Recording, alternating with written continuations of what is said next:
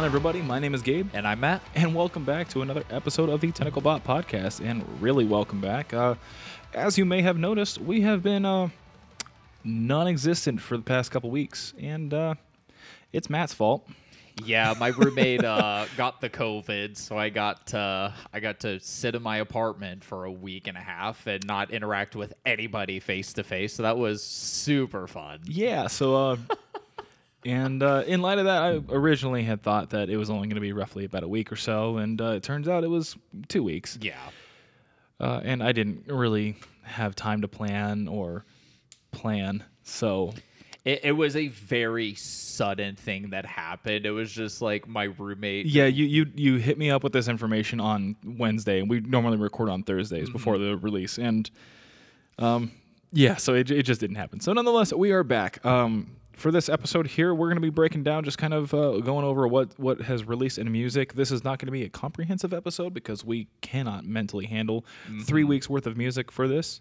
Yeah. As well as this would be like close to a 3-hour podcast if we tried to. Yeah. So this is going to be kind of more of a shotgun lightning round. Kind of we're just hitting the big things that have come out and just giving our breakdowns on them. But before we do that, Matt, what have you been listening to lately? So honestly, in the kind of quarantine, for a lack of a better way of saying it, I didn't end up listening to a lot of music. I will say there are a couple of the songs that were that we'll actually be talking about this episode that I ended up coming back to quite a bit. Ended up just going back to a lot of the same stuff I've been coming back to. A lot of Brand of Sacrifice, Lorna Shore, just a lot of deathcore, and just really scratching that itch. Some more like anime openings, just kind of like scratching that itch. But it's just, hey, does it chonk? Let's go. It's about what I was listening to mostly. What about you? I have been on the exact opposite end of the spectrum. Oh. I have been listening to a lot of third wave ska. What caused that to happen? Honestly, I don't know. Like, I just Less Than Jake popped up on my recommended, and I've talked a lot about my music history. I don't really know that I've ever brought up a lot about my ska past, but like that was like my first introduction to non-worship music when I was growing up as a kid. And like when I say kid, I mean I was like 7 or 8. Okay. When I was introduced to third wave Christian ska, which is arguably is really terrible. Bands like the W's, the OC Supertones, the Insiders, and so on, which I still have a really warm place in my heart for those, but I can objectively say that they are not good. That being said, ska, from what it comes from, the third wave is obviously the worst just because it's kind of like the third iteration of it, but your second and first wave stuff is just phenomenal. I've always kind of just had a really soft spot in my heart, but Less Than Jake just kind of popped up, and it just kind of went down the rabbit hole from there. So I was listening to a lot of them, especially today, but bands like the Streetlight Manifesto, Mighty Boss Tones, Real Big Fish, and so on. Goldfinger, Mustard Plug, all those guys. Sounds like it's almost like a guilty pleasure for you in a way. It is, but I don't feel guilty about it. See, a guilty pleasure of mine is kind of Kesha. I feel like we've talked about this before. Oh, yeah, we've talked a little bit. Like, I love Kesha, and it's one of those things that it's kind of hard to come out, but at the same time, I also just let it come out. Whereas ska, there is a very obvious reason, because a lot of it's rooted in punk, and that's kind of a lot of where my background lies, is in punk and hardcore. And so it's just kind of the poppier version of it. That's completely fair.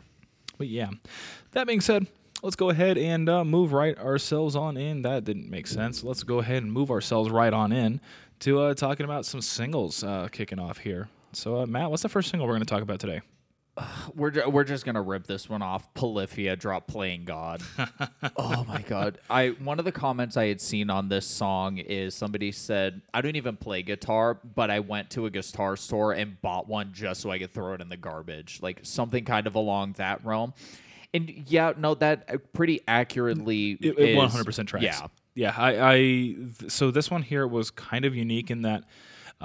While it still follows the normal Polyphia kind of style where it's very intricate, very show-offy, I guess would be the best way to put it. But they did it all with on guitars with nylon strings. And so that's going to be kind of the best example of that outside of this song would be like your Spanish songs. Oh, yeah. So like they have that kind of very warm, warbly kind of sound to them. And so he did this all on those. And those guitars are not easy to play. I believe the necks are a lot thicker. The strings are further set apart. and the way that their harmonics are introduced into them aren't the same way that your harmonics would normally be introduced into like a regular, like an electric guitar or an acoustic guitar.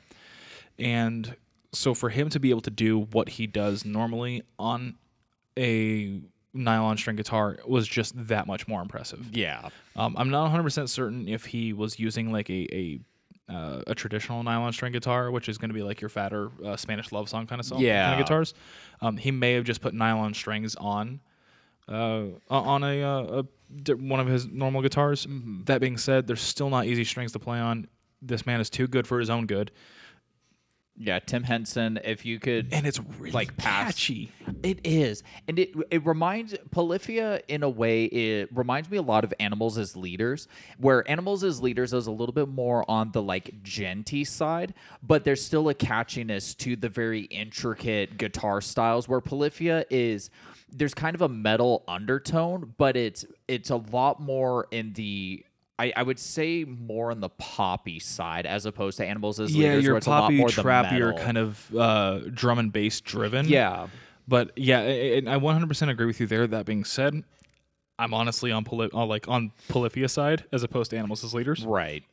It's just something about it. It just kind of is one of those really easy listening until you just start really listening into the intricacies of it, and it just really shows the mastery behind his talent. playing. Yeah. It is phenomenal. Unreal. Next up, one of the songs that I kept coming back to over the course of the quarantine, Lorna Shore has dropped more, and I can't get enough of Will Ramos. So the song is titled Sun Eater, and it doesn't capture the same lightning in a bottle like To the Hellfire did, but there's a very resemblance to it that, again, Will Ramos just is like, hey, let me show you what I could do, because guess what? I can. Yeah, exactly. Like, it's one of those things that, like, I don't know that really they can do To the Hellfire again. No. Because that was an introduction. It was showing off a vocalist who is better than their already good vocalist who pees on people. And Yeah. so I feel like that one there was just kind of one of those that it needed to kind of come out to really show off what they could do and push them back to the forefront after they're overcoming the obstacle that CJ had kind of left in the ashes, I guess. I don't want to say that like CJ's actions really kind of burnt Lorna Shore to the ground, but it definitely left a bad taste in people's mouths. So for Will to come through and be able to do what he did with To the Hellfire, I feel like that was kind of a necessary step for them to regain that traction since he left.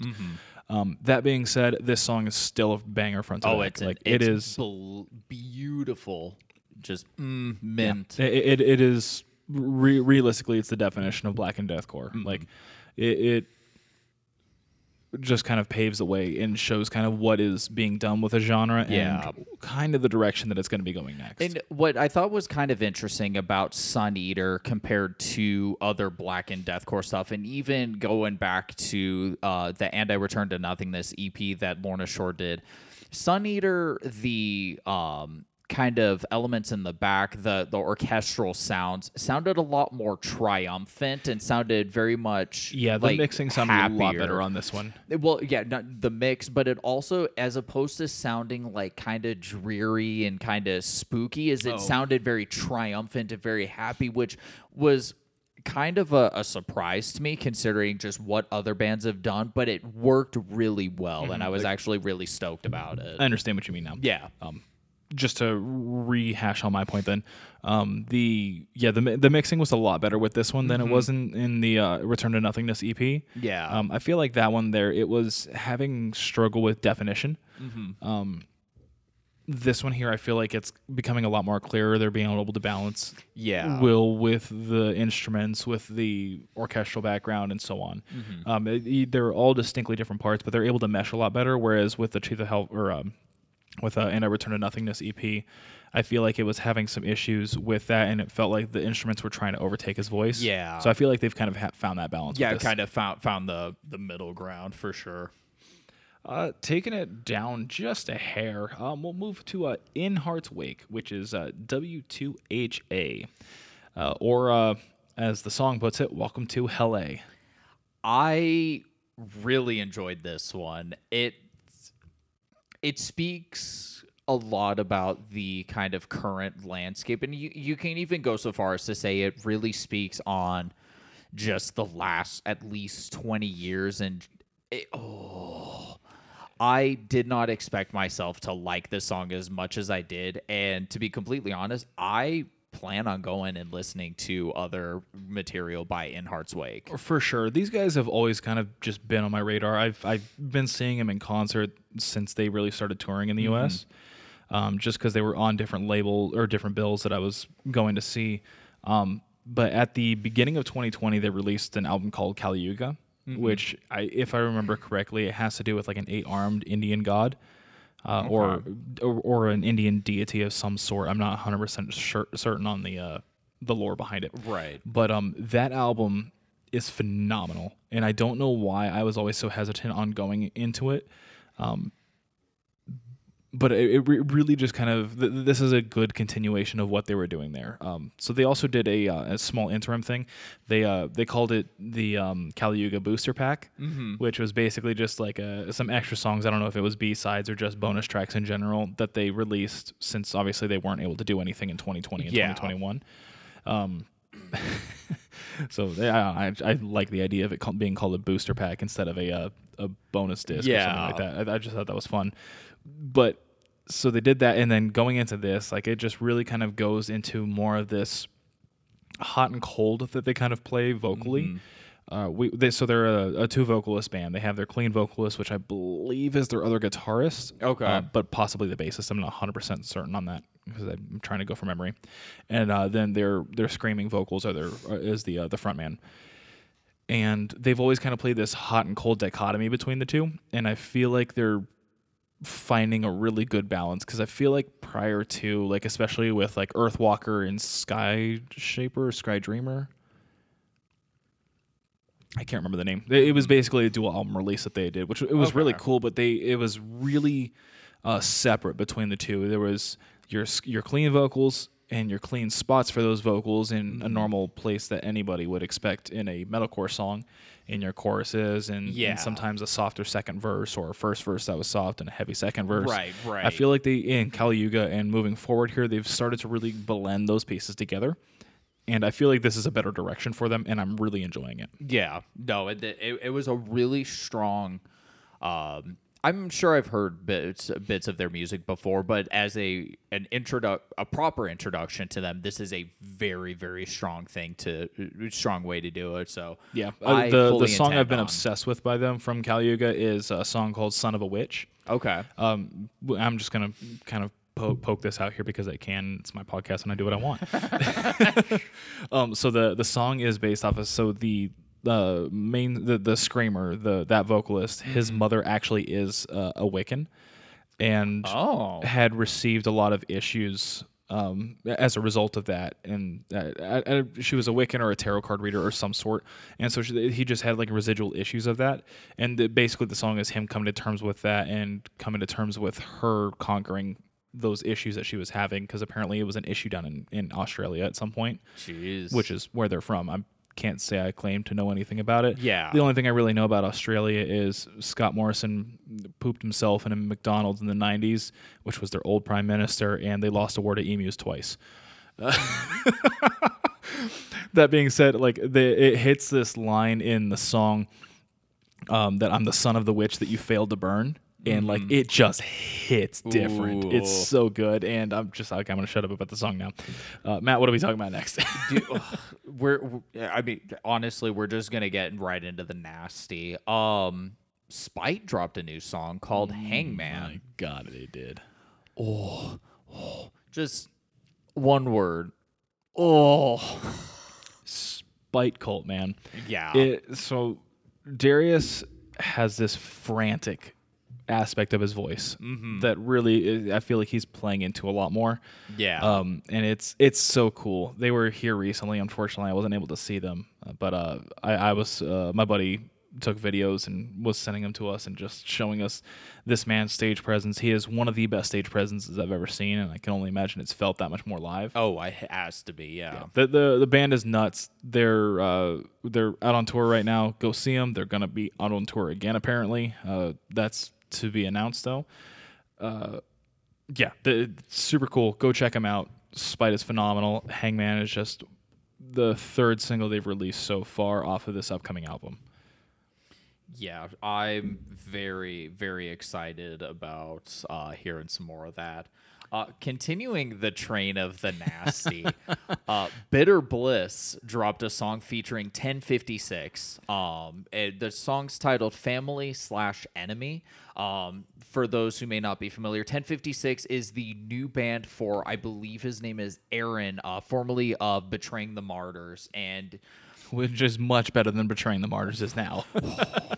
Dude, like there's no reason this song needs to go as hard as it does, but oh my god. Yeah, it goes from 0 to 10, and or I guess 0 to 60 would be the proper way to say it. It goes from 0 to 60, nothing flat, and the song ends the same way. Like it slams on the brakes, sends you through the windshield, and then it's over. Yep. It is heavy through and through. I've never heard of these guys before. They're definitely on my continue to watch list. Yeah, no, absolutely. The only reason they actually hit my radar, and I know I had talked to you about it, but Nick Nocturnal, he's just kind of my plug for all the new stuff. So, Nick, if you're listening to this, shout out to you. You're a homie. Nick, if you're listening to this, for the love of God, give us a shout out. Also, we're so sorry that it's us. Yeah. But no, like the vocalist of Bitter Bliss is, I believe, either a mod or a homie of Nick's. And he's like, bro, we dropped this heavy stuff. And Nick kind of sat there and he's like, bro, it can't be that heavy. Like, this can't be the heaviest thing I've ever heard. He puts it on and was immediately wrong. He literally was just like, he's like, what is my life becoming? Bonkers, just absolutely bonkers. Yeah. You know what, Matt? Let's do this here. Let's take a break from the good, and let's go deep dive into some bad. I'm not ready for the this. First that I'm going to deep dive into is a Skylit Drive's new song, Sucker. So I'll be completely honest. I don't understand what's going on with them anymore. They're the original lineup, but it's with Jag instead, and Jag owns the rights to the band, but he's calling it the original lineup. I don't really know. So to try and I dove into this very little, so I'm going to try and explain this as best as I can from the information that I had gotten. So before you do this, I'm gonna paint this picture. Are you familiar with that robot that is leaking oil that looks like blood, and it keeps trying to scoop it up because the only thing it knows is that if it goes, it dies, and it keeps going, and it's getting more and more unmanageable?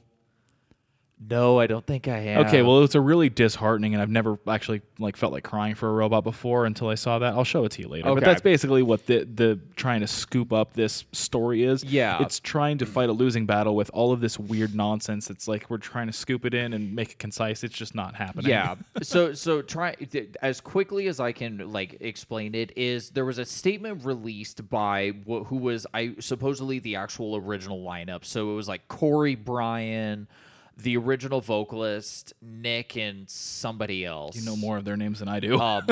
Yeah.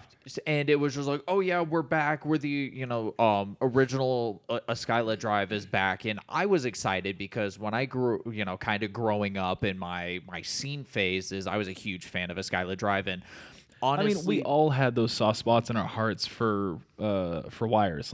Yeah. It was just kind of just a natural thing that everybody knew songs from Wires and knew that they liked it, whether they liked it or not. And there was something about, and I believe it was Brian White was his name. Something about his voice was he managed to be a heavy vocalist without being a heavy vocalist. So he managed to do what Kellen Quinn is still not able to do in my eyes. Yeah. And so then I'm like, okay, cool. So it's the OG lineup, and Jag was supposed to be doing a band by the name of Signals. Correct. And then all of a sudden, Jag was like, oh, yeah, Signals has actually become a Skylit Drive. And that's about where I have no idea what happened. It's a hot mess. I tried looking it up. I found very little information, so good luck. I found very little information that matched up with anything else that I had read before. Yeah. Basically, ultimately, I think it's just Jag owns the rights to the band name. That's probably what it is. Now, talking about the actual song itself. Dear God, it sucks. It's literally the only thing good about this song is the instrumentals. It's the instrumental was wasted on a song that was this. The instrumentals reminded me most of Bring Me a War that Skylit Drive did on their 2015 record. And it reminded me a lot of like that riff sounded very similar, and I was just like, okay, this is sick. And then the song actually like happens, and I'm like, okay, this can just go away. Yeah, so this does feature an artist by the name of Abstract. I think he's a rapper or something. I'm not 100% sure. I've never heard the name before. That being said, like that was really realistically the best part of it. Yeah. This is kind of like sing-songy rap part that was the second verse. Mm-hmm. But according to their Facebook page, because somehow I interacted with them enough that they keep popping up in my feed, thanks algorithm.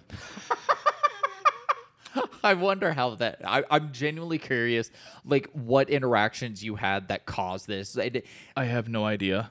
I truly have no idea. Oh no. That being said, somebody on there posted auto-tune much or something along those lines. To which the band replied, nope, it's all Jag except for the bridge, which has some obvious effects. I have never heard a more processed vocal that wasn't like Lil Wayne. Honestly, I want to say, because we actually listened to the entire song, actually almost the entire song, and about 90% of it, both you and I were like, this is processed. This is insanely processed. Yes. I understand that I am not really much of a clean vocalist. Mm-hmm. I'm going to backtrack on that. I am not a clean vocalist whatsoever. I can't sing to save my life. If my life depended on it, I'd die in a heartbeat. That'd make two of us, but continue. I can tell vocal processing to at least some minimal degree. Mm-hmm. And this is processed to oblivion. Yeah. I don't know what they were thinking, saying that they're trying to get away with that. There really is no excuse for it. Like, this is 100% vocally processed, mm-hmm. more so than what a normal vocal processing would happen. Right. Like, every song that you hear on the radio, every song that you hear that isn't just a local band with somebody else trying to figure out how to mix and master, and they're trying to get it off cheap, there's always going to be some sort of vocal processing. There's going to be vocal doubling. There's obviously going to be harmonies that are going to be set and mixed in the background. Yeah. There's going to be auto-tune that's applied on every single vocal, mm-hmm. ever. And that's okay, because that is just taking away the slight imperfections that the human voice cannot really handle. Yeah. And it makes for a better overall listening experience. The best way to describe it, and I had said it to you, and you would seem to have agreed, Gabe, is it almost sounds as like the way that they compress the vocals is it sounded like Jag was singing into a paper towel tube. Like it literally sounded like that's what the voice was coming through, and it just sounded off. And it not even off like, oh, he was having a bad day. It's just unpleasant kind of off. Yeah, basically what they ended up doing is they perfected the vocals so much that it doesn't sound human anymore. Yeah. Jag's a robot now, I guess. Yeah, exactly. If Jag sounds like a robot in real life, then sure, you know what? No vocal processing whatsoever. Yeah. That being said, I have heard him sing in real life. This wasn't him. No, absolutely not. A good segue, actually. A former Skylit Drive member whose current band dropped a new song, Salem Trials, dropped Ashes and Ember. The former member is Mike LaBelle, who was the screaming vocalist as well as, I believe, rhythm guitar. Actually, the record that they did, Bring Me a War, that was with Michael LaBelle. Huh. Bro. I don't think I knew that. The only reason I knew is because Skylit Drive had I can't remember the name of the song, and Michael, as soon as he hit, it was Mike came into the band as well as Brandon. I believe Brandon was his name. He was a former drummer of Motionless in White, and it threw me off because you look at Michael LaBelle, who looks like a deathcore kid in a Skylit Drive, and then you see Brandon, who looks, he still very much looked like he was still Motionless in White, but he's in a Skylit Drive. So it was a very weird dynamic looking at a picture of the band, especially the performance. I never actually heard Mike leave or heard about Mike leave a Skylit Drive, but I didn't see any. It depends on what version of it is, I guess. Literally. Salem Trials dropped Ashes into Ember, and This song is murderous. Michael LaBelle continues to prove that he is an absolute baller, boss, bomb of a vocalist. And he is absolutely underrated and should not be underrated. Yeah, it was a fantastic song. These are absolutely guys that I had no idea were needed to be on my radar, and now they are absolutely on my radar. Yeah, and what was kind of cool about this is it felt very much like the kind of modern deathcore that we're getting, but it still felt very rooted in the kind of classic deathcore, so the kind of 2006 to 2009 era. But it's that twist of the new era stuff that Definitely. Spicy. It was extremely spicy. Continuing on with the spice, we had Brand of Sacrifice featuring Ryo Kinoshita, which he's from Crystal Lake, right? Correct. And they dropped Demon King. So it has something to do with Berserk. That's really all I know. So this one is, I believe, they did similar to what Brand of Sacrifice did with Lifeblood and Will Ramos. Most of the song was re-recorded with Ryo singing, and I think there was just the occasional layer that they still kept Kyle's vocals. Yeah. You could definitely tell that it was a little bit weird for Ryo. Being Crystal Lake being from Japan, there's going to be a little bit of a language barrier. I'm pretty sure. If I'm speaking incorrectly, I apologize. But you could definitely tell that some of the pronunciations and kind of the way Ryo enunciates the words definitely differ from Kyle. But due to potential language barriers and stuff like that, I can't fault him. How Ryo is able to create the sounds that he does, and he doesn't mimic Kyle, but there's almost a mimicry, so they're kind of, you can see that they can hit near the same levels of the different screams. It was really good. It was impressive. I am constantly impressed again and again by Ryo's abilities. Yeah, he's kind of a baller. What's the next song you want to talk about? Let's dial back the heavy a little bit. Let's talk about the new My Chemical Romance song.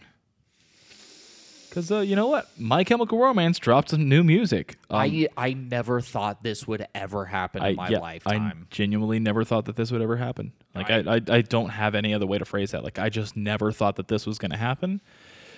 But money prevails. That it does. Yeah, no, all the elder emos I know were losing their mind. Like Krim, the Asian Avenger, he's a Magic content creator, and he does some additional stuff. I recall seeing him, and he's like, bro, My Chemical Romance is back. I know a number of folks who kind of grew up with them, and they were just losing their mind. The song is called the Foundations of Decay, and it was released. It was about 3 weeks. Yeah, that ago. Sounds about right. I don't have the actual date pulled up. I don't, unfortunately. But yeah, I don't want to say it was the best song ever, just because it truly wasn't. I feel like a lot of the hype is just coming from the fact that MCR is putting out new music again. Yeah, and that's really the driving force behind it. That being said, it's still a decent song. It doesn't follow normal My Chemical Romance kind of tropes that they originally did. It's a lot more progressive, and I don't want to say indie, but kind of indie. Yeah, I definitely do get the indie vibes off of it. That being said, I still enjoyed it. It doesn't strike the same chord, and obviously I can't really truly expect that it would. Here we are 15, 17 some odd years later. It doesn't strike the same chord that Black Parade does. which arguably is their most popular album. Yeah. And I'm curious to see what they do next. Obviously, I'll hold reservations until I kind of really get to fully experience that. Yeah. If this direction is going to be the direction that they primarily go with, it'll be fine. And they'll still get the hype because at the end of the day, they're My Chemical Romance. Yeah. Did you to go on a brief tangent, but still kind of aligned with this? With your kind of, we'll call it scene phase, did you grow up with My Chemical Romance? So I came in a little bit after them just because of my sheltered upbringing. Fair. So they were one of those bands that I was aware of, but I didn't really know what they were until probably a few years after, like when they were really big. Okay.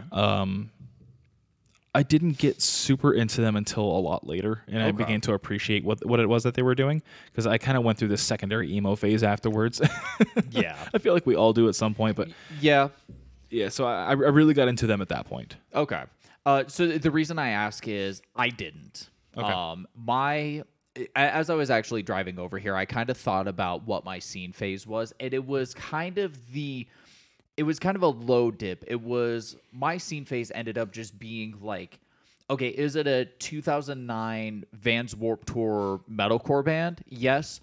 I was probably listening to them, and that's a lot of the probably big the ones. direction I more went. Whereas like this secondary phase, I kind of began re-exploring all the music that my music had come from, Right. and began appreciating that a lot more. But I definitely am in the same boat there with you, just because that's just kind of where I found myself. Yeah. And My first introduction to My Chemical Romance was off of a video game. It was like MX versus ATV Oh, off really? road. Okay. They had the song.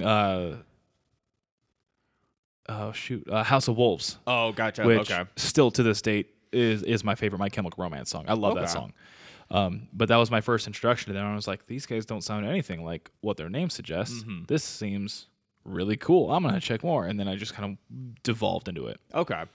To kind of, sum it out, what's your point?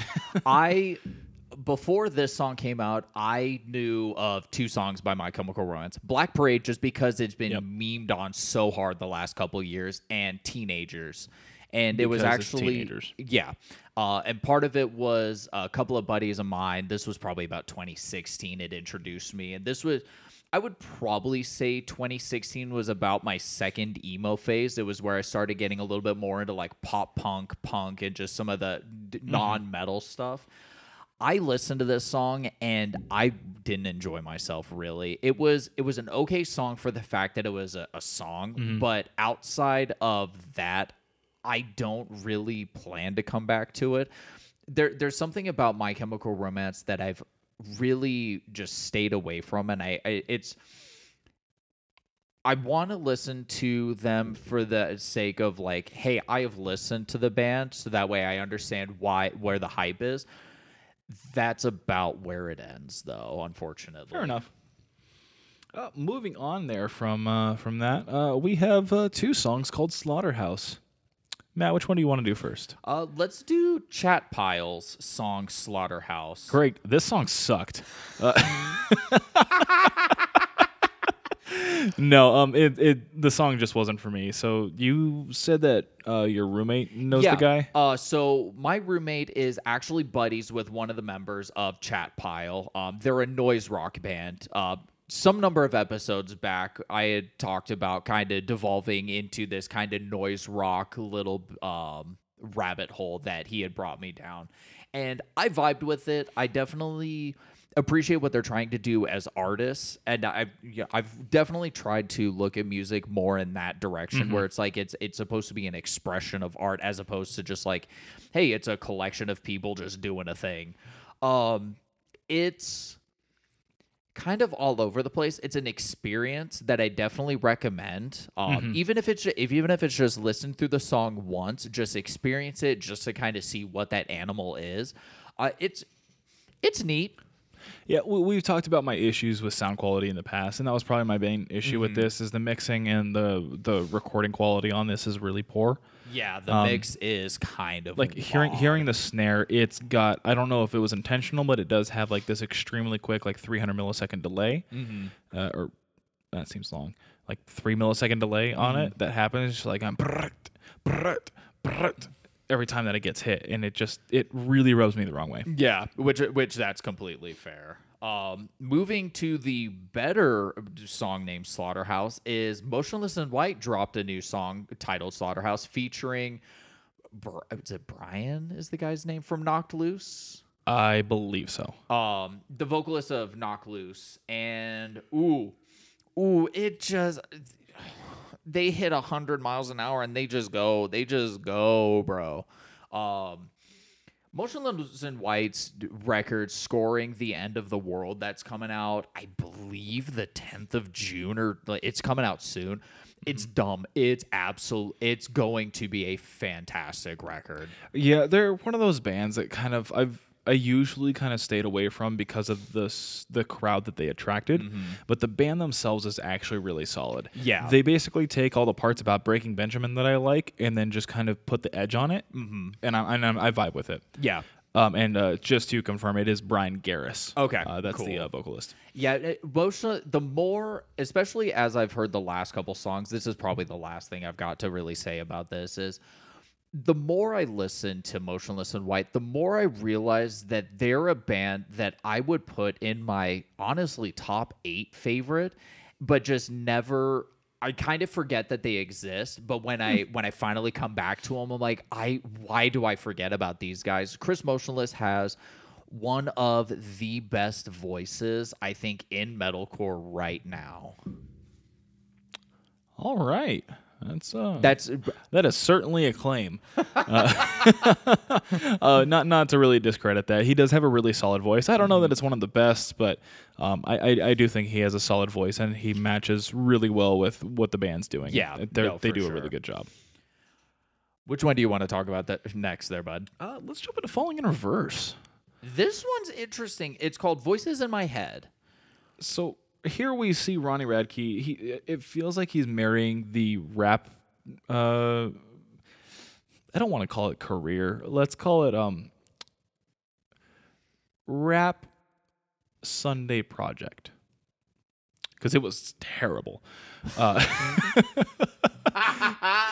It was a Sunday project he had to clearly have been drunk on. But so Ronnie Radke did some rap for a little bit, and then obviously I forgot about that. I try to forget about it, but unfortunately I live in this world, in this timeline where he did.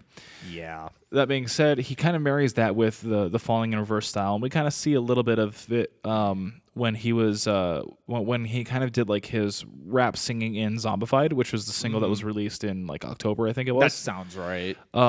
And so we kind of see him doing that style again, where it's kind of this like rap singing, very rhythmic, and it really is catchy. Yeah. I like the song a lot, actually, and then the breakdown hits, and I like it even more. Yeah, no, the breakdown was gnarly. The only complaint I really have with Voices in My Head is it feels like they're Falling in Reverse is kind of falling into the same formula. This song sounds very similar to that of Zombified, as well as the single they had put out right before, like a couple months before.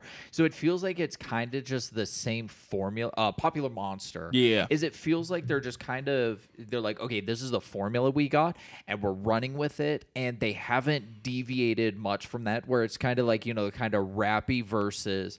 Sung choruses, this build up into a breakdown. They do the breakdown, they do the singy chorus, and then they end the song. So that's only my really big complaint, but it's they definitely have catchy. They've definitely found their formula.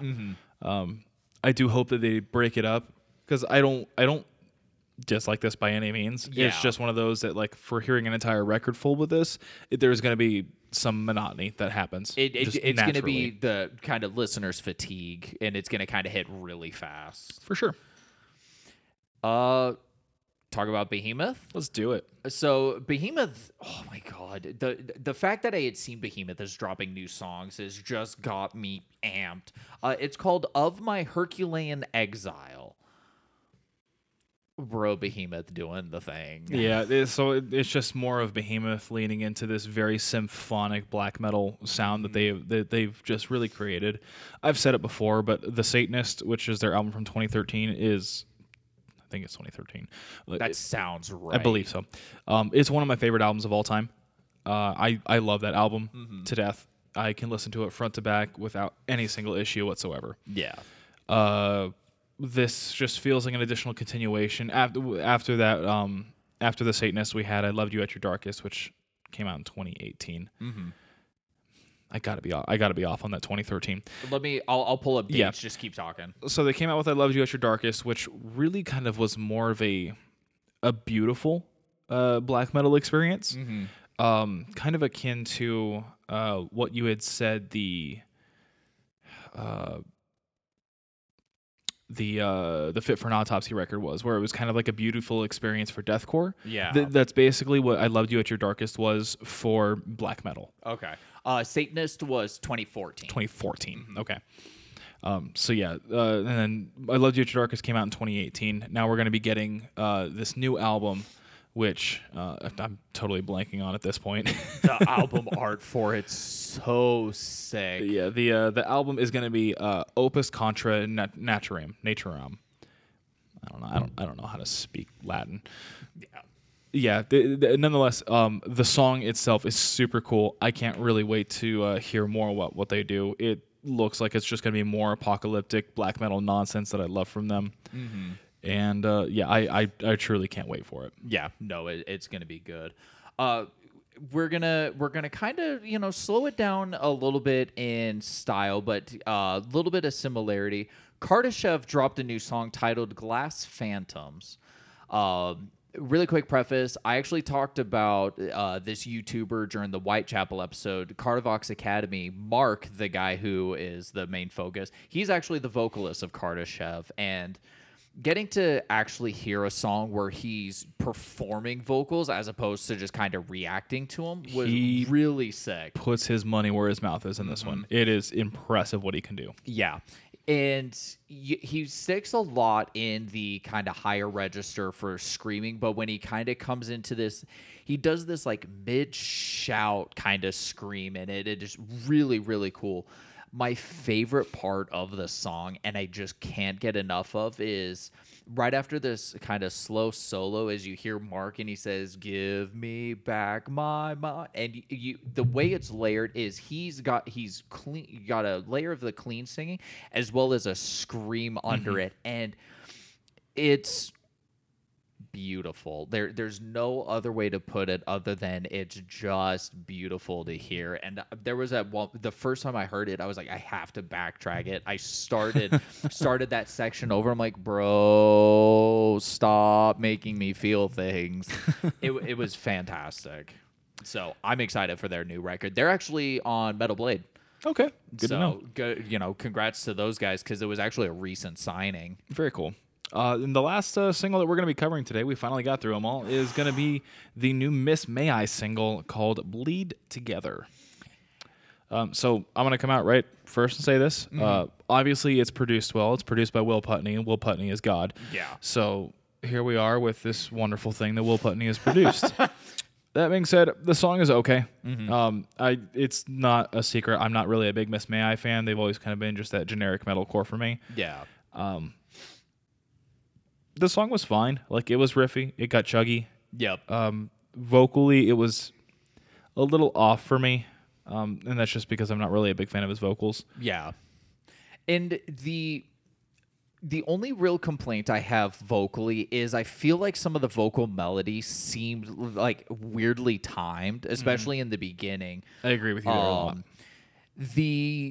One of the things that I never really realized about Miss May I is they've always felt a lot more like the early metalcore, so like kind of along the lines of like the Azalea Dyings and the August Burns Reds, where it's kind of that early metalcore, but they've always had that Vans Warped Tour aspect kind of sprinkled in. Very much so, yeah. It was with this song that they announced their record, Curse of Existence, so I'm super excited about that. But it was a different song on the record that they had played when I saw them for the All That Remains show. And I'm excited about the record personally. And I know that's just because it's you and I difference of opinion on the band. Very true. With that, though, we didn't really have any. Yeah, that was a lot of singles. So Yeah. appreciate you bearing with us. We didn't notice any EPs that popped up of recent that at least that we got a chance to really take a listen to. I'm certain that there were some. I'm certain that I even listened to some of them, and I'm just forgetting them. Nonetheless, we'll just move straight into the albums. Yep. I'm just going to do this one real quick as a precursor. Sabaton released the symphonic version of their War to End All Wars album. Phenomenal. Yeah. It's basically, literally, it's just a symphonic version of all of the songs that came out on the album. It's all composed and written by Joachim and a couple of the other guys in the band. Phenomenal. If your fancy is just going to get tickled by just symphonic melodies, they started doing this on a lot of the recent albums. 10 out of 10. It's 8 out of 8. kind of bone chilling in some ways. It's fantastic. If you listen to the War to End All Wars, listen to this at least once. It's really cool. Once again, the Lady of the Dark is still like one of my favorite songs. Oh, that song's just so good. Stupid good. And now I'm going to backhand this with a really low one. The 3 Days Grace album came out, and fun fact, it sucks. Matt, did you listen to this record? I got to hold on. I'm actually pulling up the actual. So the album's name is Explosions. I think I finished A Scar Is Born. Which I'll be completely is honest. I had absolutely zero expectation that you would listen to this, so I'm actually curious of what you're going to say. So okay, so. Because I remember you talked about the 3 Days Grace record at some point before, and I think you had clarified it was a single that you had talked about. So-Called Life, I was like, okay, this is like fine. It's pretty generic rock. I'm the Weapon, I don't really remember. Neurotic, don't really remember. Lifetime was really where I started being like, okay, not really vibing. Yeah, I think it was A Scar Is Born. I think I got partway through it and I just turned it off. I'm like, what it sounds like is 3 Days Grace is trying to sound like when Adam Gontier was the vocalist of the band. They're trying to bring back some of that, but also still trying to sound like this new era of 3 Days Grace, and it just was hot garbage. Please throw it in the garbage. They really should have just named it My Darkest Days 2.0. My Darkest Grace. Ooh. 3. It's so bad it might as well be good. Anyway, we'll move on from that. My 3 Darkest just stop Days. for stop.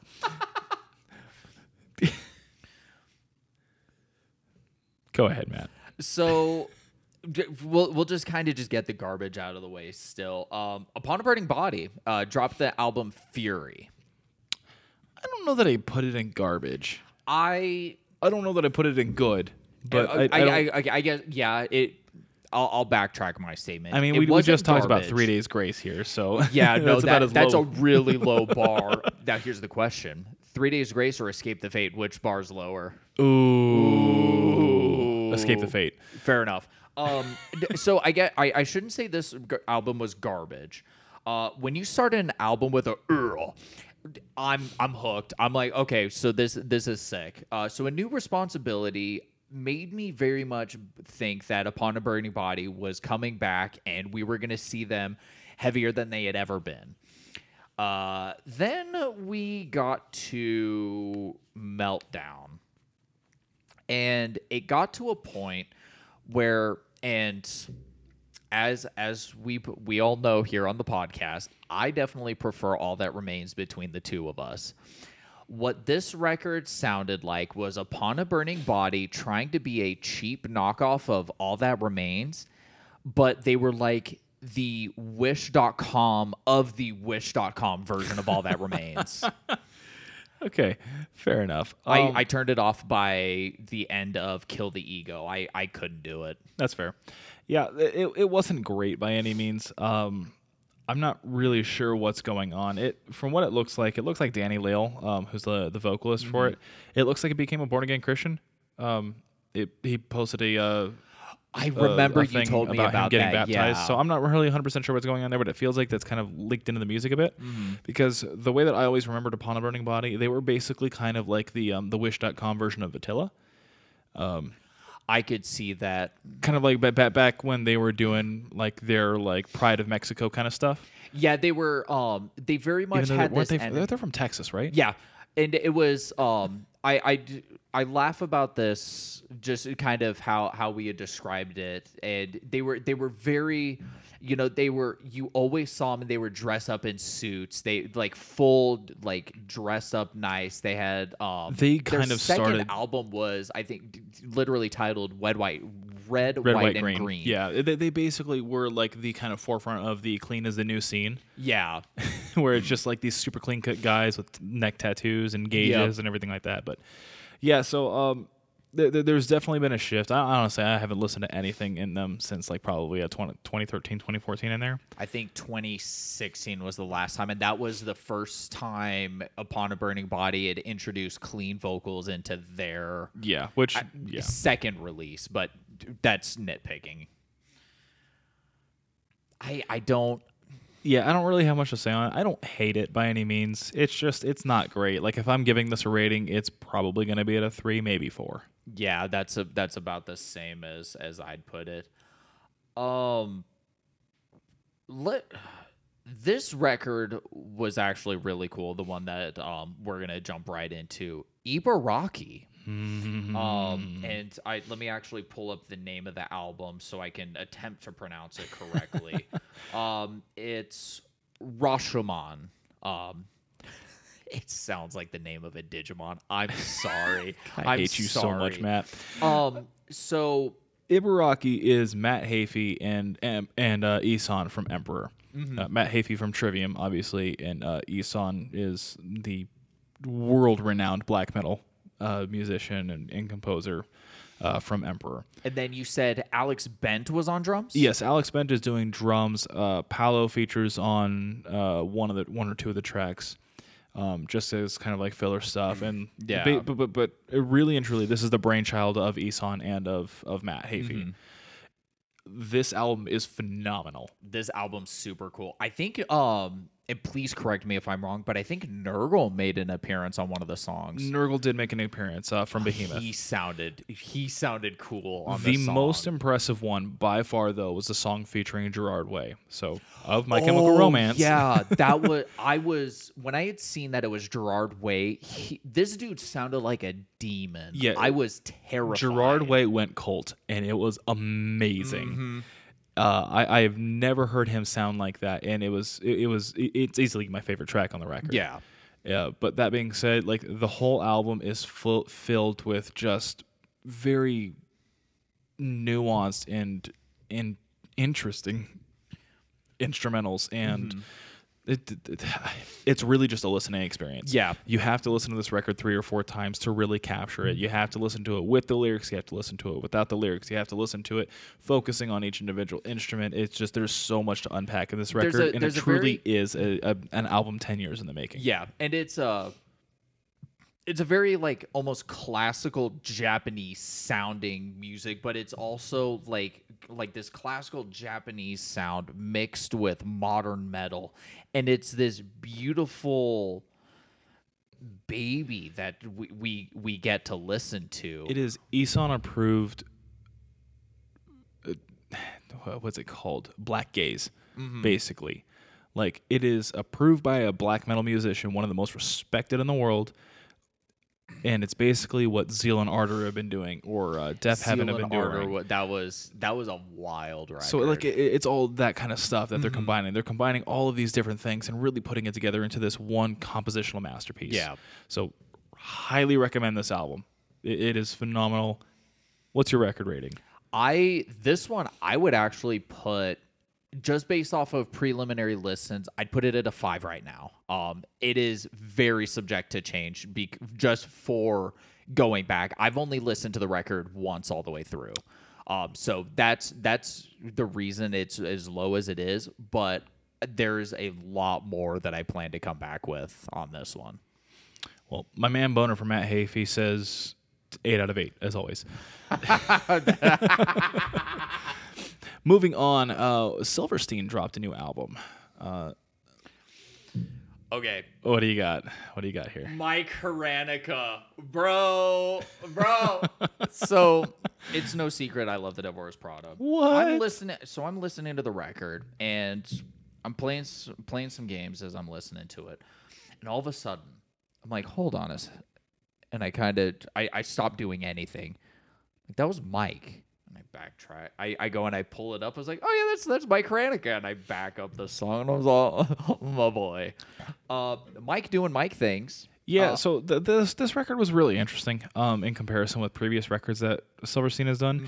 I don't think that, like, if you're a diehard Silverstein fan, I don't really think that you're going to really enjoy this album. But I feel like they're going the direction that, like, Bad Omens has gone, or I Prevail has gone. I was very surprised because I didn't kind of similar to My Chemical Romance. I didn't really grow up with that much Silverstein. I grew up with a lot of Silverstein. Okay. So it sounded a lot more pop punk than I would have expected. I was going to expect a little bit more of like the post-hardcore as opposed to pop punk. So that kind of threw me for a loop. But once it got a little bit later into the record, as the post-hardcore started kind of bleeding through a little bit more, but it was still very pop punk-esque. And I thought it was kind of a cool blend. It just kind of melded together, and I didn't give it enough of a listen, but I don't know that I would actively come back to this one a lot. I'm a little hot and cold on this one. I haven't quite figured out how I feel. The fan side of me of Silverstein doesn't particularly like this as a Silverstein record. Fair. The just rest of me does like the record, just not as a Silverstein record.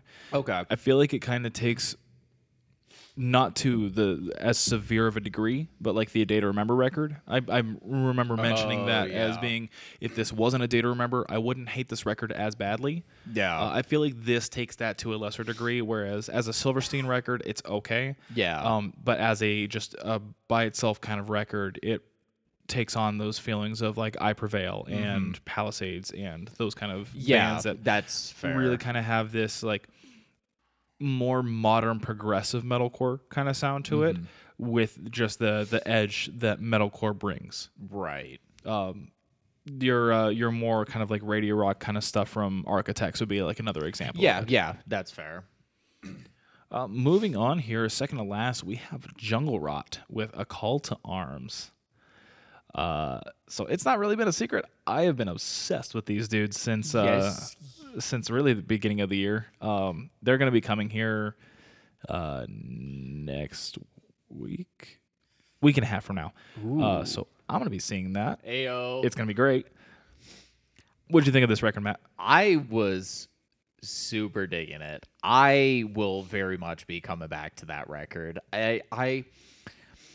My transformation into the deathcore boy that I always wanted to be continues to happen, and I continue to fall down the like death metal slam grind kind of rabbit hole. So like bring it to me. I'm just slowly easing you into being the Nile fanboy that I am. So I'm getting you there. You were listening to Cattle Decap the other week. I was. Now I got you listening in here. Yep. It's only a matter of time before I get you down the just into the gallows that is Nile. I will be returning to the Jungle Rot record. I wasn't able to listen to that much of it. I was actually, I think, in the middle of listening to the Jungle Rot record, and then I was called into work today. So I've got, I think, the back half of the record I still need to finish, but from what I've heard so far, I'm into it. Yeah, like there really isn't a bad song on the record. It's easily a solid 6 for me at this point in time. Okay. I plan on returning to it. There's not really anything by Jungle Rot that I don't like to begin with. I'm not a huge fan of their earlier stuff solely for the fact that it's just sound quality. There's fair. Nothing wrong with it musically or talent-wise or anything like that. It's purely sonic preference. Yeah. No, I completely understand that. And last. Finally. Not least, though. Not least in the slightest. Earth Eater has dropped an album. I don't have the name of it, but I can. Yeah, no, I've got it here somewhere too. Infinite Ruin. Yeah, there it is. This one was Kind of saucy. So I'll be completely honest. I never heard of these guys before. They just happened to pop up on my new releases on Apple Music, and I'm like, Earth Eater. That sounds pretty cool. Yeah. I'll throw it on the list. We'll take a listen. And then like the last 3 weeks happened, and I finally started listening to it the other day because I forgot that it was on there. Right. And I was just like, yo, this is nasty. It was sick. This is saucy. I think I had gotten all the way through this record actually before we started recording. It's heavy, and I do like me some heavy. Yeah. It's just kind of like another solid band in the kind of your beat down deathcore kind of stuff that's just happening all over the place right now.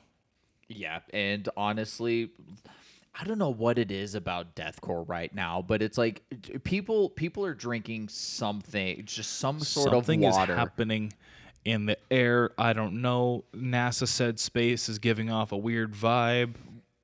Gas is expensive. I don't know what's going on, but there is something happening in deathcore and beatdown and hardcore right now that is just phenomenal. I mean, we have just band after band, song after song that is just straight banger after banger.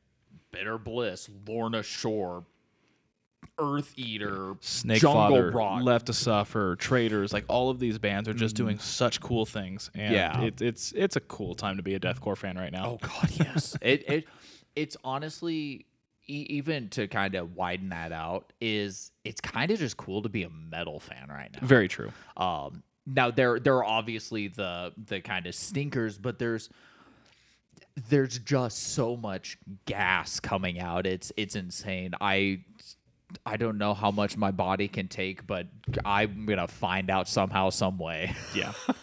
But that is finally all of the new music that we're going to cover today. It was a lot. There is so much more, I'm sure. Okay, we have missed a solid chunk of stuff, but Like, I just found out Christina Aguilera dropped an EP, so guess what I'm going to be like I said, I didn't to. care about that.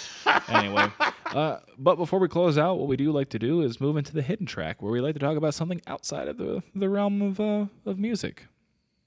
Or sometimes in the realm. It doesn't really matter. It's just something outside of what we talked about on the podcast. Matt, what do you got for us this week? Dude, there's so much. Give me one. Kenobi. Yeah.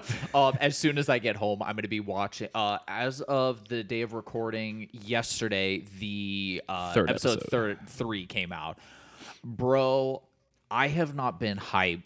Spoiler alerts, just in case anybody doesn't want to hear anything. I'm gonna try not to say anything about like what's actually happened in the show, but I have never been so excited about anything Star Wars related in a long time.